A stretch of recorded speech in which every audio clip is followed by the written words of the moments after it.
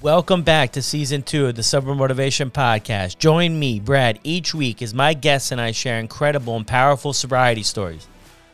We are here to show sobriety is possible, one story at a time. Let's go! At 32 years old at a networking happy hour, Jenn Kautsch experienced the escape from self that alcohol could provide, and the wheels would begin turning. Jenn never hit what some may consider a rock bottom like we see in the Hollywood movies, but she knew something was not right when it came to her relationship with alcohol. Jenn felt stuck in the gray area on the drinking spectrum and made a choice to become more sober-minded. This is her story on the Sober Motivation Podcast. The Sober Buddy app. This community is one of the most supportive I've ever seen. Starting with the meeting hosts who lead with support, kindness, and understanding. When someone falls, the community rallies to help support and encourage. People from all different countries who show up as strangers leave as friends. It is a true example of community and connection. What makes Sober Buddies special is everyone is working on the same mission: to get another day sober so we can live our best lives and to provide a safe place so no one feels they have to do it alone. Check out the app today or head over to yoursoberbuddy.com and come and join us for some of our live support groups. It's hard to find the motivation to get sober when you're in the trenches of addiction. It's easy to say I'll stop tomorrow or I'll cut back tonight. What's harder is putting action behind those words. That's why I've teamed up with SoberLink. SoberLink's remote alcohol monitoring system was specifically designed to help in your recovery, not just some breathalyzer you buy at the store. Small enough to fit in your pocket and discreet enough to use in public, SoberLink devices combine facial recognition, tamper detection, and real-time results so friends and family know instantly that you're sober and working towards your recovery goals. Visit soberlink.com/recover to sign up and receive $50 off your device. Are you or a loved one struggling with alcoholism or substance use disorder? Palm Beach Recovery Centers can help. Their inpatient medical detox and residential facility provides personalized treatment to help you get back on track. Their experienced staff is here to support you every step of the way. For more information, visit their website, palmbeachrecoverycenters.com. Hey, how's it going, everyone? Look, this is an incredible story that I really think you're going to enjoy. I think there's a lot of people, a lot more than we realize, that are going to really relate to Jenn's story about where she was and her relationship with alcohol. So let me know what you think of this episode. Send me a message on Instagram at SoberMotivation. And let's get to the episode. Welcome back to another episode of the Sober Motivation Podcast. Today we've got my friend Jenn Kautsch with us. Jenn, how are you? I'm great, Brad. How are you this morning? I'm good. I'm glad we jump on here to do this. Why don't you start us off with what was it like for you growing up?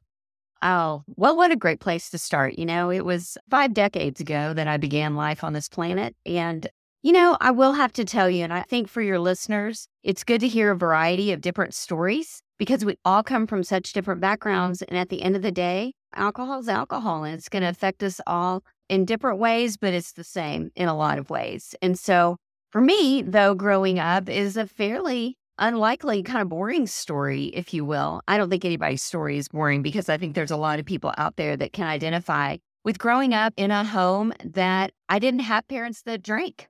I actually grew up in a home where alcohol was not a thing, not a big deal. In fact, it wasn't a big deal either way.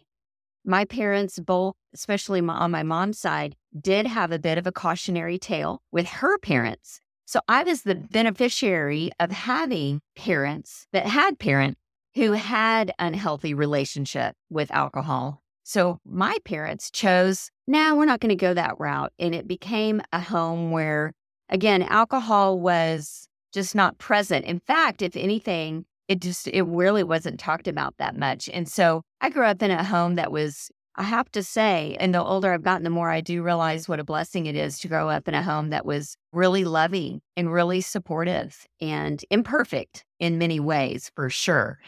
Yeah, that's what it was like for me growing up. I was the oldest kiddo in my family and the oldest of all the grandkids. So I was kind of like the guinea pig that, Jenn did everything first. Let's see how that goes. I really had a pretty protected, blissful little childhood in my West Texas small town. Yeah, wow, love that. That's good that you were able to get the benefit from maybe past experiences, right? Decisions that your folks were making. I can relate to that too. I mean, it's not that my folks didn't drink alcohol, but growing up, I never ever really remember them drinking at all. So, Yeah. what was school and stuff like for you? Relationships, you everything like that was pretty good for you? It was in high school and in college. I don't know about you, Brad, but I kind of came into my own towards the end of high school. I started figuring out that, hey, wait a minute, people that are class president or cheerleaders or all the things that I wasn't, the only difference between me and them was that they tried out, like they actually just tried. And I was like, well, wait a minute. I can try too. And so when I got to college, I got very involved in the Greek system at my school. I went to Texas Tech in good old Lubbock, Texas. Any tech fans out there? And so for me, I kind of came alive in college. And it was very interesting being a sorority girl. I was kind of the opposite of that. In high school, I really kind of made fun of sorority girls and thought, well, they're just buying their friends and like partiers and like these surface shallow people. I just didn't understand that there were leadership opportunities and a way to really connect with other people in a smaller community. So it was really cool because I kind of dove in and I treated college like I wished I would have treated high school. Like, try out for it, man, go for it. And so I was a little social butterfly. And it's very interesting during that time. Obviously, Texas Tech, state school, party school. I mean, this is, late 80s, early 90s. And the party scene was huge at my school. But I think, again, there was enough around me to see and learn from. I'm kind of one of those, I don't always have to do everything to learn from it. I can just watch other people. And so not in a judgmental way, but in a way that was like, whoa, we're at a frat house. Girls are falling down and stumbling all around and, we're holding hair back in the bathroom. I don't think I want to be that out of control. So for me, again, not a drinker yet, not a drinker all through college in a very party atmosphere, because I think it just, again, dating myself, this is pre-Uber, pre-cell phones. And honestly, it kind of just looked out of control and kind of made me more fearful to drink of this elixir that was causing people to kind of go out of their minds. And so, again, not drinking in college either. In fact, I didn't even really drink in my 20s. Wow. So it's kind of unlikely that I would be AKA sober sis now. Yeah, I'm just trying to wonder, when all that comes about. So you make it through college, you make it through your 20s. I mean, did you have interactions with people that were just trying to, or do you feel like you had a solid foundation and a purpose, maybe that you just weren't interested in all those activities? Yeah, I think that's what it was, Brad. I mean, I'm a woman of faith. I have just an abiding relationship with God that, again, has grown over the years. But I think also just being in relationship with God and then also meeting my husband in college. He was a non-drinker. We really met as social non-drinkers. So it made sense to me that a lot of our friends didn't drink either. So it felt normal. It aligned with, again, not from a religious, rules, legalistic perspective, but more in a, hey, I don't need this. It's freedom to not be bound to anything to change or alter my moods or go through difficult things. It just didn't occur to me that that would be a tool because I had other tools that I was using, basically. I had the tool of my faith. I had the tool of a social network that was full of non-drinkers. I had the blessing and the tool of a solid foundation. So getting married in my 20s, having kids in my 20s, really I was building a life, building a family, building a business with my husband. It was just a decade of building. And drinking was certainly there, but not something that had become an activity for my husband or I. So it was kind of a non-issue in all of my 20s. Well, that's incredible. It sounds like they were busy 20s, kids, family, We were cranking it out. Kids and business. Yeah. And were you in Texas this whole time? Have you always been in Texas? Yep. I'm a Texas girl through and through. Yeah. Forever? Yeah. Forever in Texas? Gotta be, right? Forever in Texas. It'd be hard to make me leave at this point. So what about after this? Like, you have kids and your husband and you are doing this incredible stuff. What happens next? Okay, so now tee it up for the 30s. now the 30s decade comes into play. And my husband and I owned a retail store here in Fort Worth. And that's what we did in our 20s. So we were building that business. But by our young 30s, retail had gotten much more difficult. This was kind of on the onset of, again, dating myself, the internet, all the .coms, all the big websites that were kind of snuffing out the ma and pa brick and mortar stores like ours.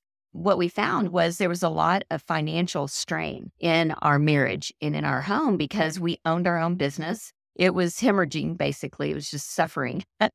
And so what do? When your business is suffering, you tend to throw more money at it and just think, well, more locations, more inventory, more.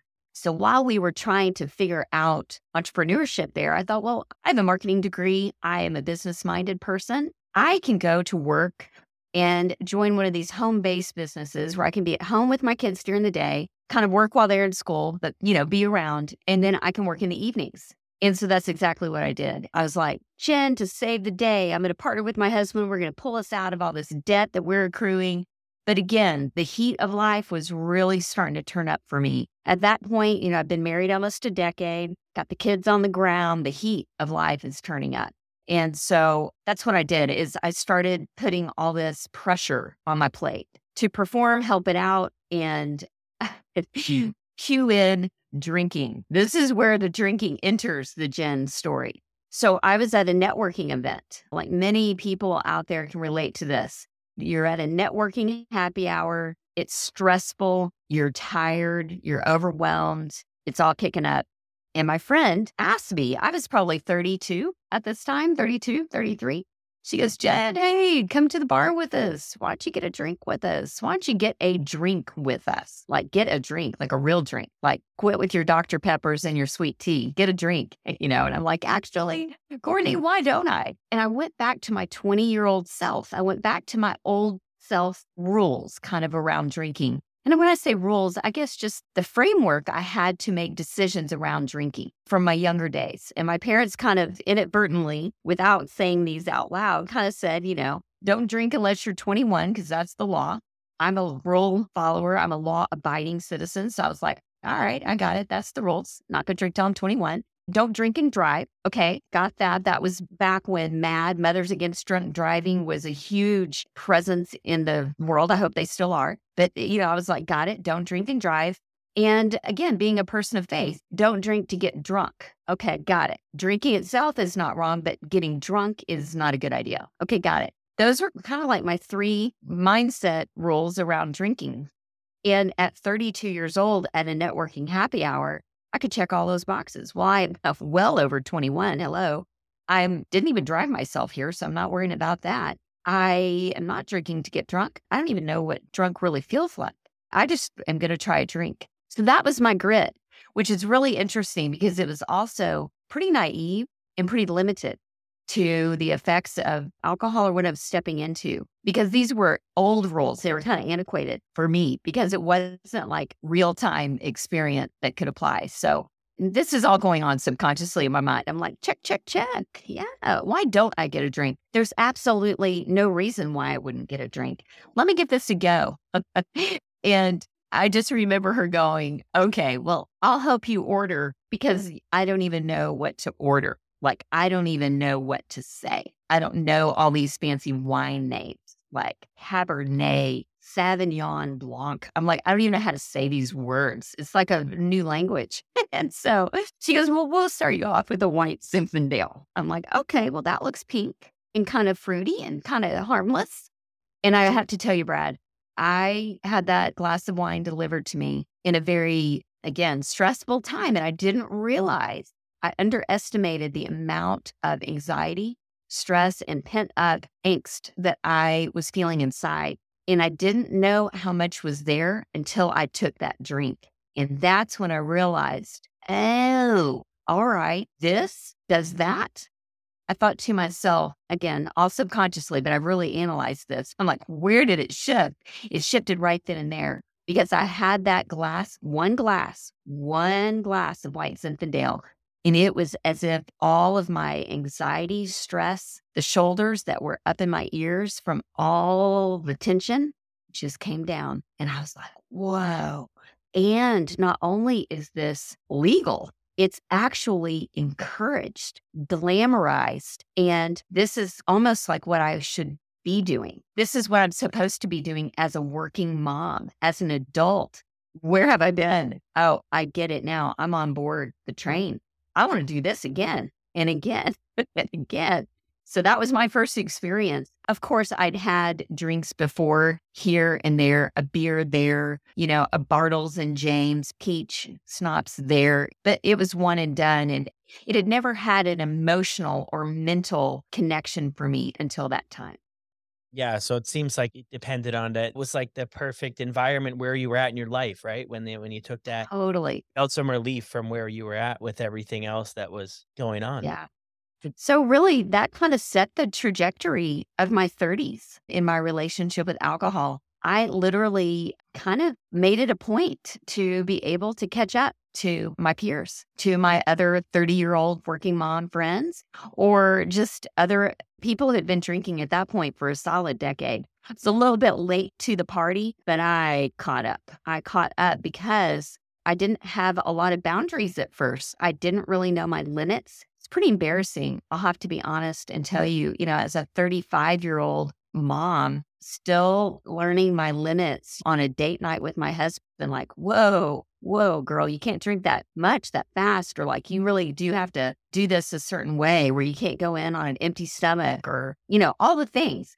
So all the things that people had learned at those silly frat parties the hard way, I also had to learn the hard way in my 30s as a mom. And it was a lot of shame for me. It was a lot of frustration because I wanted to drink like everybody else. And I was learning how to do that, how to pace myself, it was weird. It's a weird thing to say that in my 30s, I had to learn how to drink alcohol, what seemed like properly.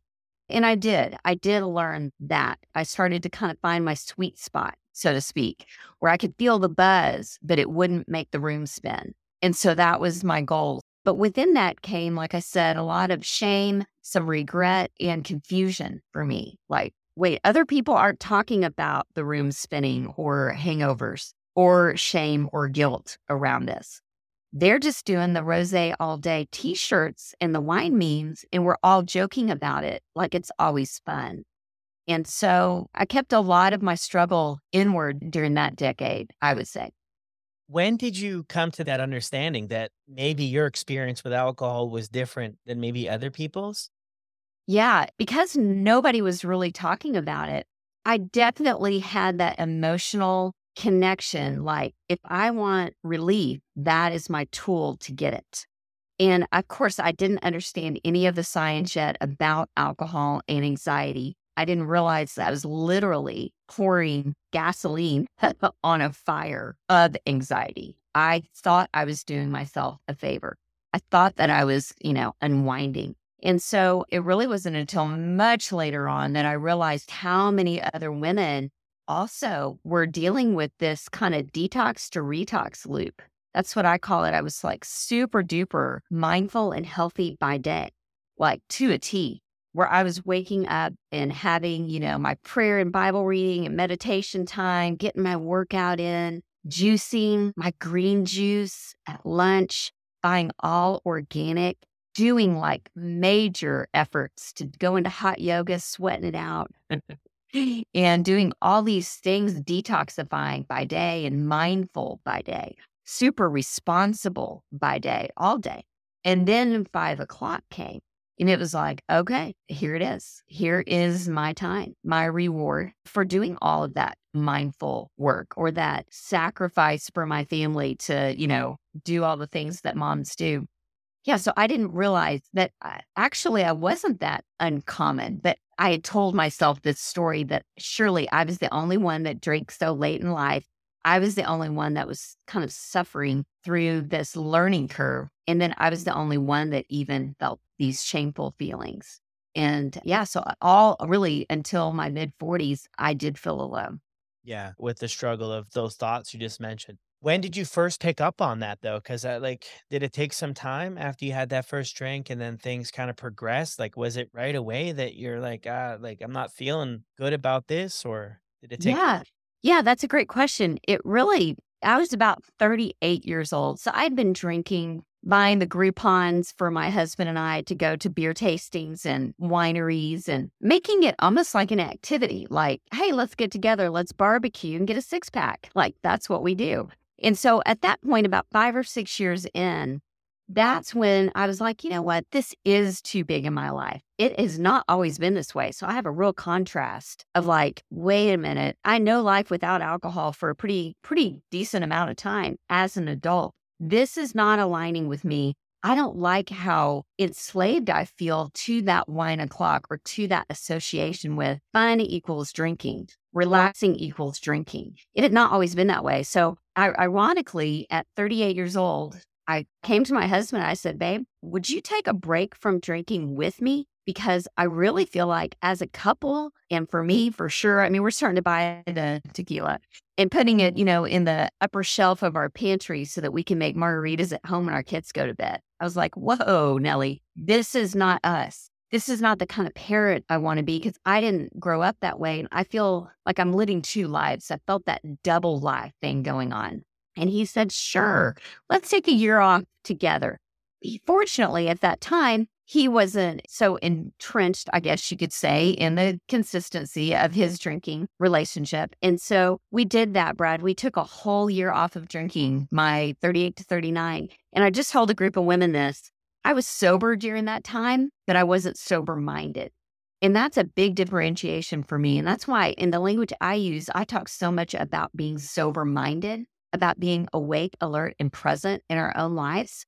Because I didn't drink alcohol for a whole year, but I was not sober. I mean, I was sober, but not sober-minded because I didn't really learn anything. I didn't learn anything about myself. I wasn't really curious about why I was drinking. I didn't really learn about alcohol during that time. I had zero community. It was just my husband and I kind of white-knuckling it. And again, what's so amazing is during that year, kind of got back what I had before drinking, which was great night's sleep, a lot of energy. I lost the 15 pounds I couldn't seem to work off in my workouts.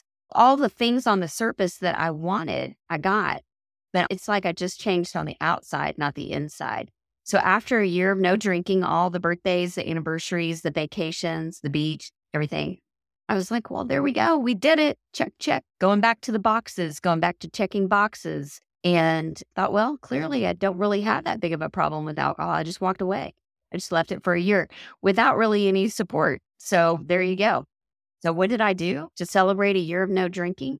I celebrated with drinking. We celebrated with drinking. We went back to drinking together as a couple, for me, for sure. And I went back to this management lifestyle of moderation. I went back to managing my drinking, which I was able to do for quite some time, pouring the 4 ounces of wine in a measuring glass. So I was staying within the limits. That was exhausting, though, and wearisome.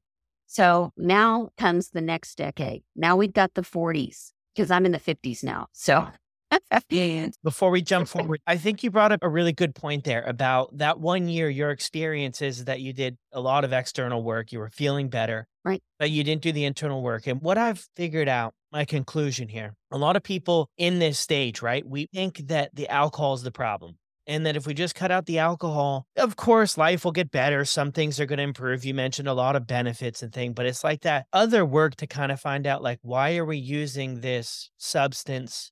What's its purpose in our life? Like, what is it doing for us? Because it has to be doing something. At least I believe in the beginning, it's going to be solving some problem. And for me personally, it was great. It wasn't always a dumpster fire. It was great. I was able to go to parties. And for somebody like me who didn't communicate with people, I was able to talk to girls. I was able to make friends. I was able to get into social situations that otherwise would not have been available. So it definitely did a lot of stuff.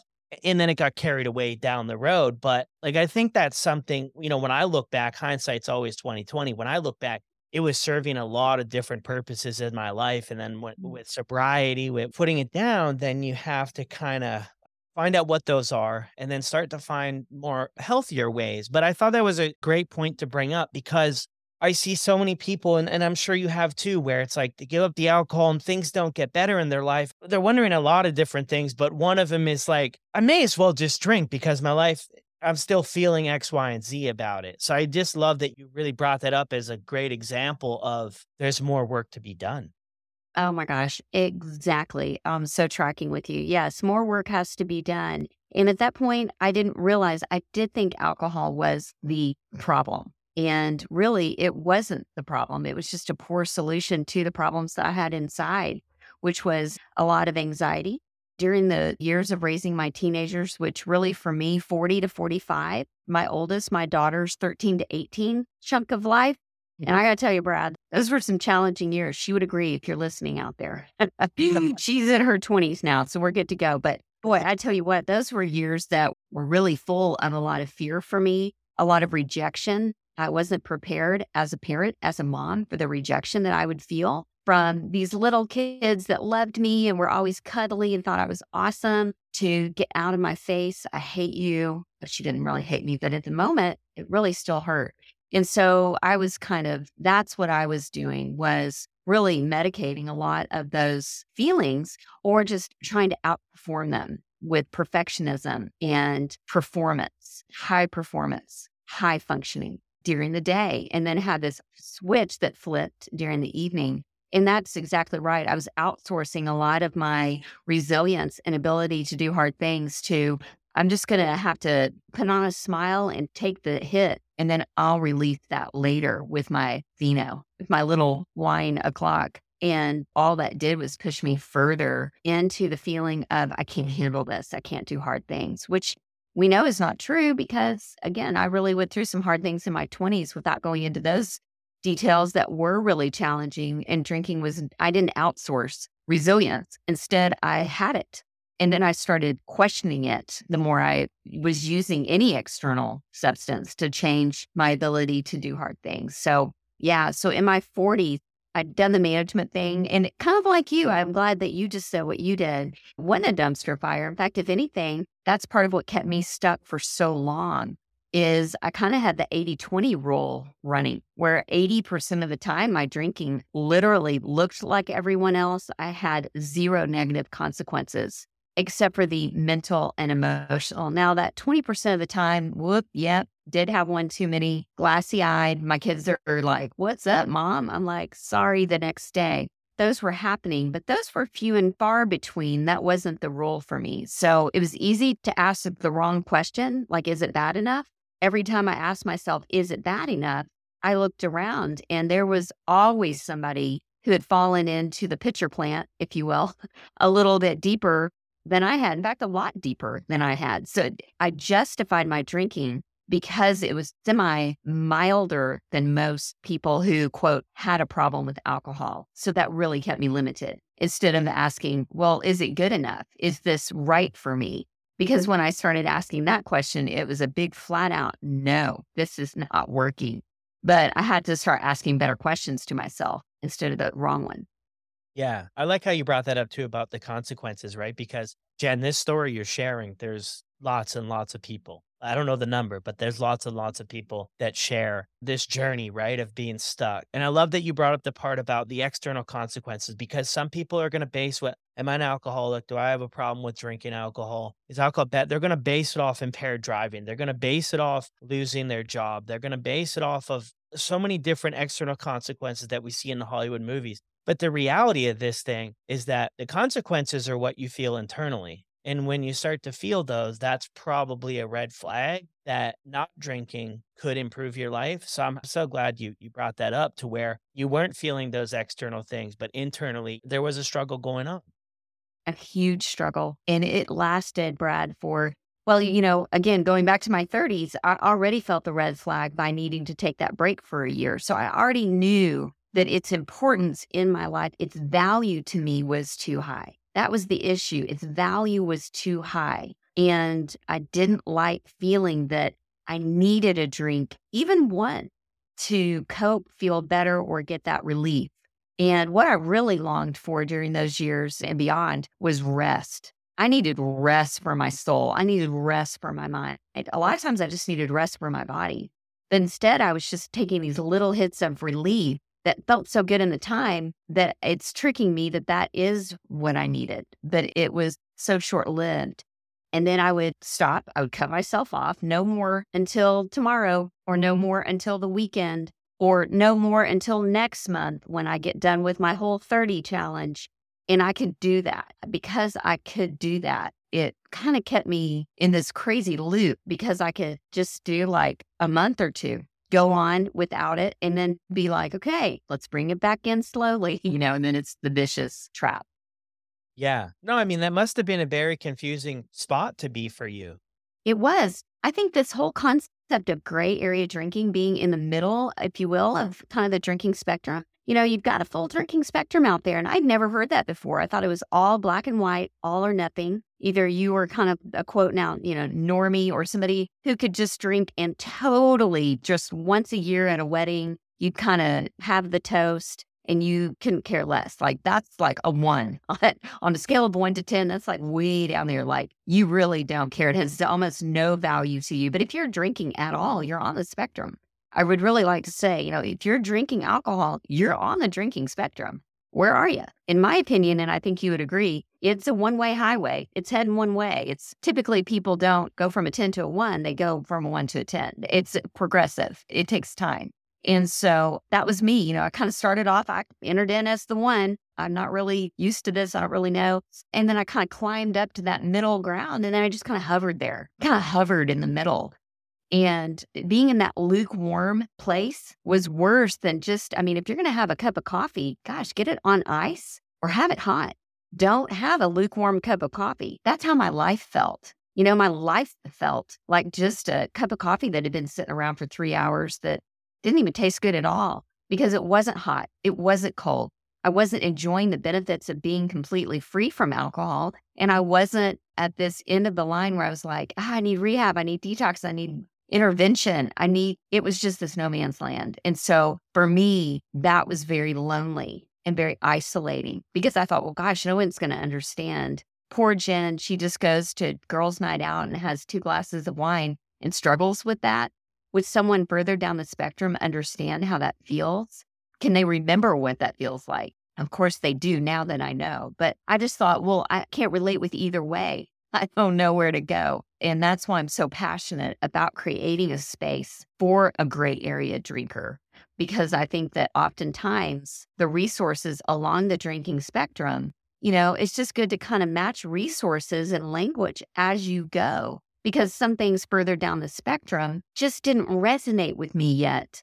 And again, I didn't want to have to go further down the drinking highway to get the support I needed, to think, well, it's got to get worse before it can get better. That was my mentality for a while. Well, it's not that bad. So I guess I just, I either wait till it gets worse to get more support or I figure this out. No, yeah, everything you just said I'm following that to a T. Do you feel that it took you great restraint to stay in that middle and not keep going down? Like, I remember times in my life where I was just really upset that I just couldn't keep going, but I tried to remember about these certain things I have going for me, and they kind of kept me like there instead of like floating down all the way to like this being like, bang, this is a huge problem. Did you have that? What kind of stuff like came up? Like, you said you would measure stuff, and I'm guessing that would be one of the things, but like that in itself, the only reason I asked that is because that's an exhausting place to be. Very exhausting. Tell us about that a little bit. Oh my gosh, that is the word. Yeah, that mental tug of war. It was like literally walking around with a ping pong match in my mind, constantly chatter with all the management of drinking. And it would start for me. I really encourage women that I work with to do this. Just start writing it down. Just even if you're still drinking and you're not ready yet to stop drinking, even bringing mindfulness and awareness in. It was usually around 3 o'clock in the afternoon, kind of that low blood sugar, kind of the bonk that happens. That's when I would start to shift, and all the rule and all the good intentions started to get pressured and pressed. And then because of the society we live in being so alcohol centric and so pushed, especially towards moms and women. I feel like it's pushed for everybody, but about 15, 20 years ago, they really did up the marketing campaigns to really go for women with the rosé all day I already mentioned, and all the skinny margarita drinks and all the labeling that's like mommy's time out. This whole culture shift where it was like, oh, this is what you do really made it difficult. I mean, I would walk in my local Target, my local grocery store just to get milk and bread. And before I know it, I'm seeing Prosecco by the blueberries. I see the cab by the meat. I'm not even by the popcorn chips and beer yet. And so I would just tell myself, no, no, no, no, no. And when we're telling our brain, no, don't drink, no drink, don't drink, don't drink, all we hear is drink.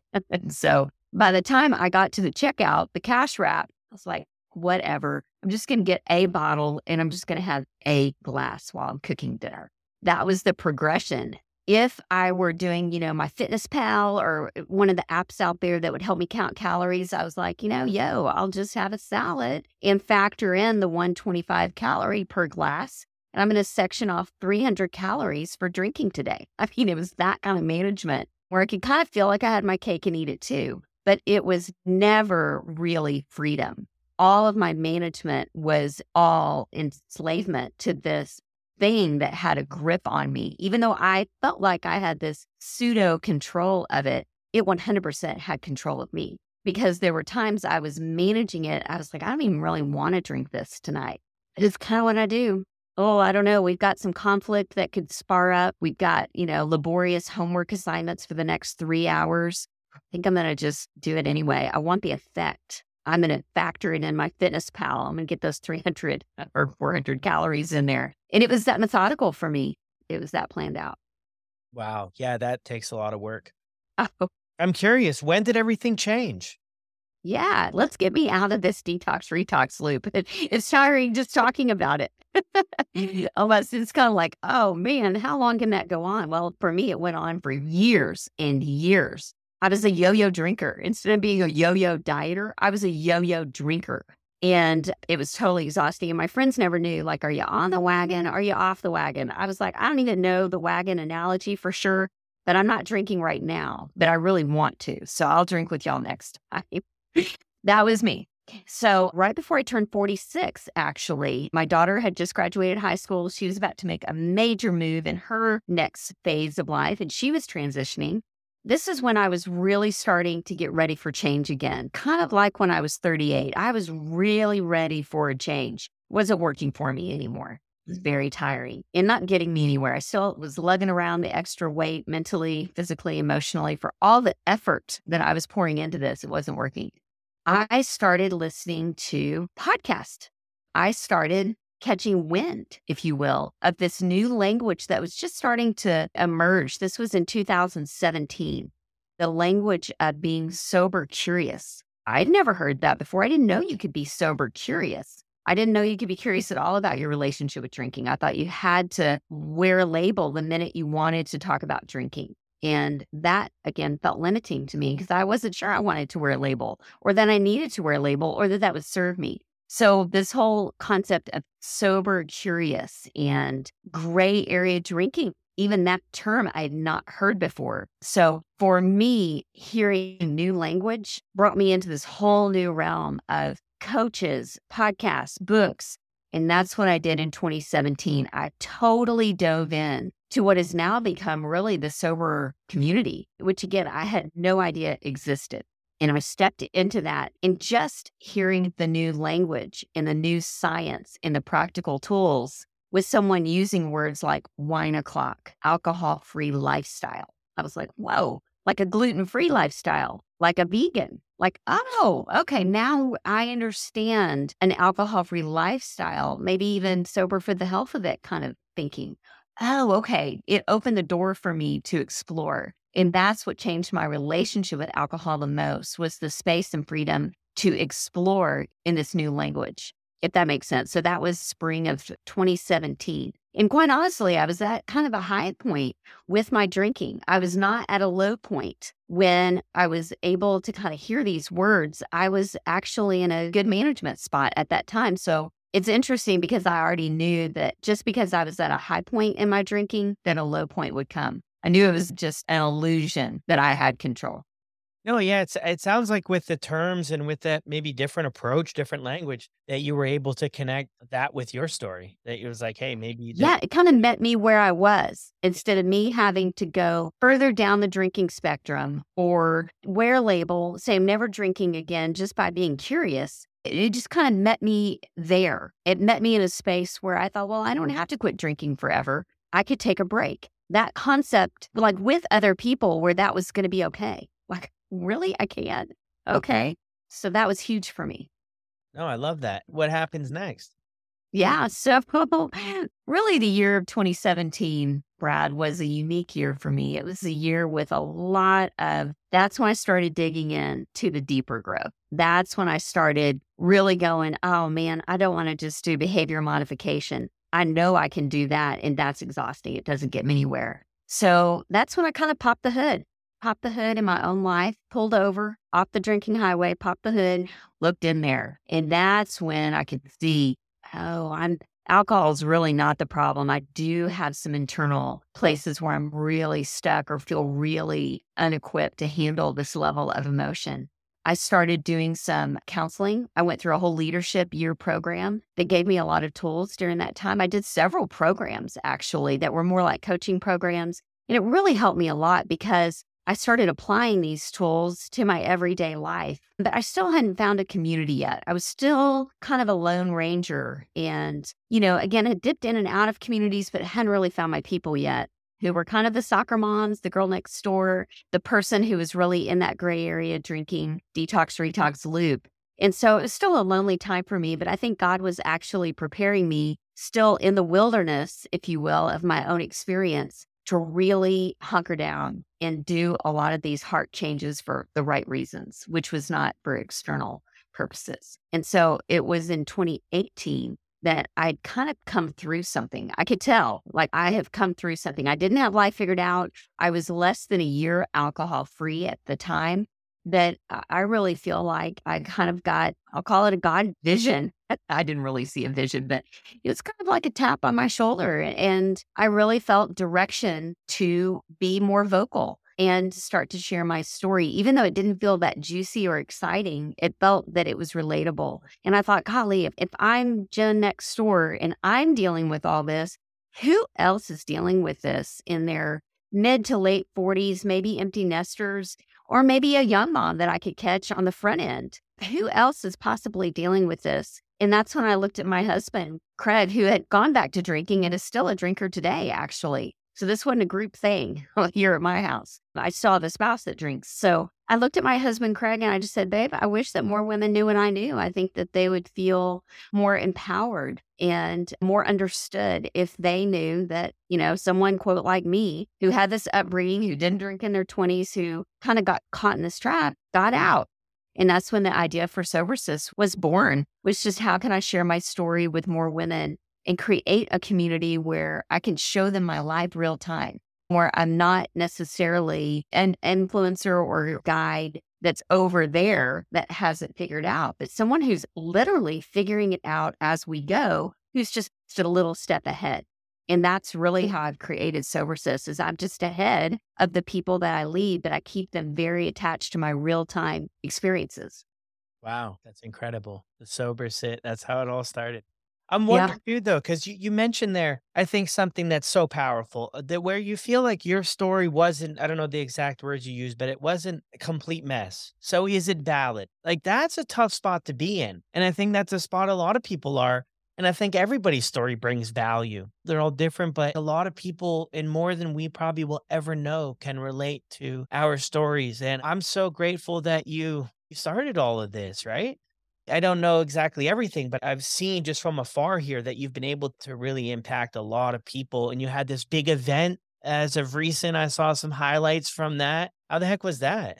Oh my gosh, Brad, it was so cool. It was last weekend. I don't know when this will air, but in April of 2023, I hosted a live SoberSis event. In fact, it's kind of the theme of the event was named after my new book that just launched this last month as well, called Look Alive, Sis. You can see this. I know your viewers can. It's called Look Alive, Sis. And I named it that because it's all about looking alive in your own life. Like, look alive, look awake, alert, aware, present in your own life.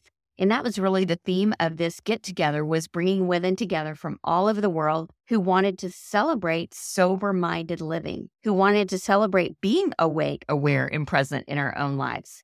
And almost 300 women gathered in a room who had many of which never met each other except for virtually. And they bought that plane ticket and they went to this conference. And I got to tell you, and I'm glad you've seen some of my reels and stuff on social media, more is coming.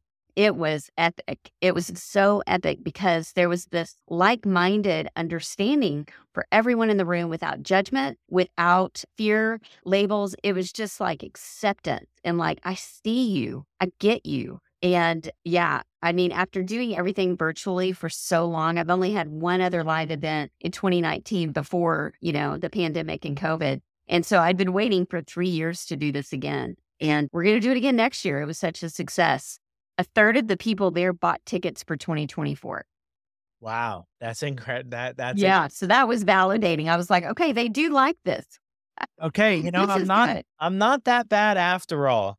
This is good. I got good feedback because they just love each other. We love each other. We're a real sisterhood of support. That's kind of the secret sauce of Sober Sis is the connection piece. No, that's huge. What level of importance do you feel that plays for people to have a community and connection with others on their journey? Oh, it's so huge. And, for everyone listening, that's why it's so cool that there are so many communities now and different avenues.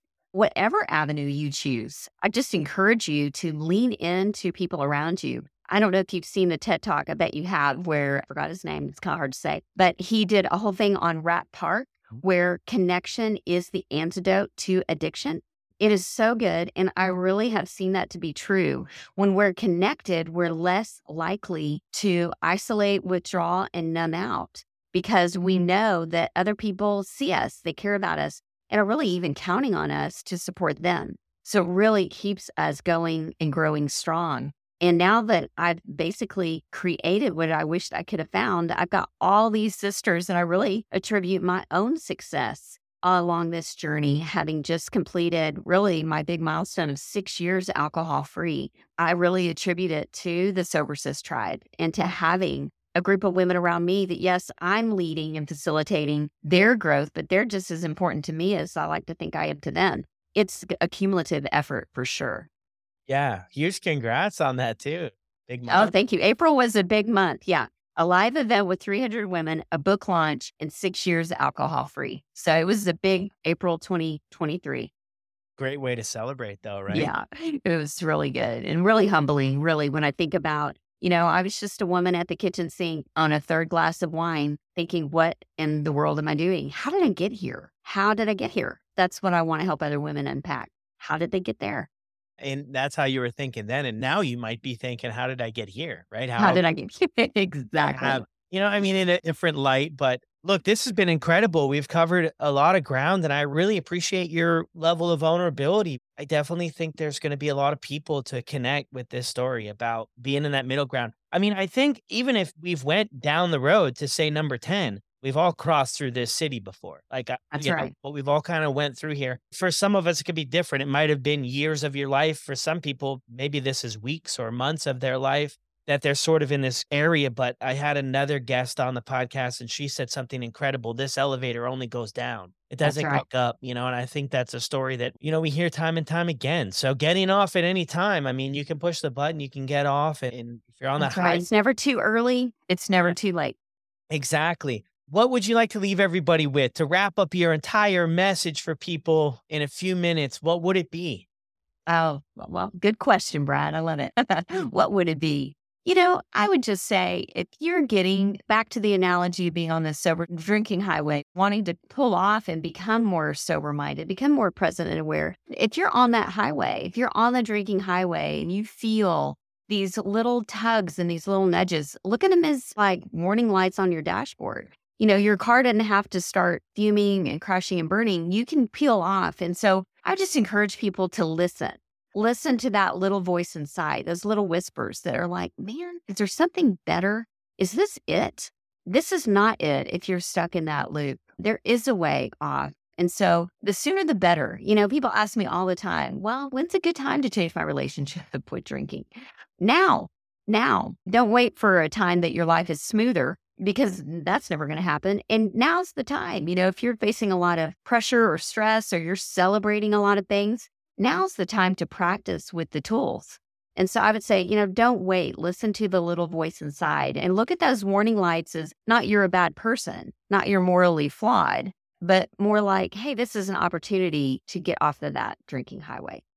Wow, beautiful. I love that. I love all of it. And I really love the last part. It's changing our perspective on things that this is a beautiful opportunity to grow, to develop, to be more aware, to be more present, and to really show up in this world like so much better. It's an opportunity to do that. Some people might live their entire life and maybe don't have a great opportunity like that. So it's a good time to look within. And like you said before, look Yeah, under. and look alive. Look alive in your own life. It's not just about being sober or sobriety. It's about presence. It's about awakeness, alertness. It's about stepping into things, not just stepping away from things. It's both.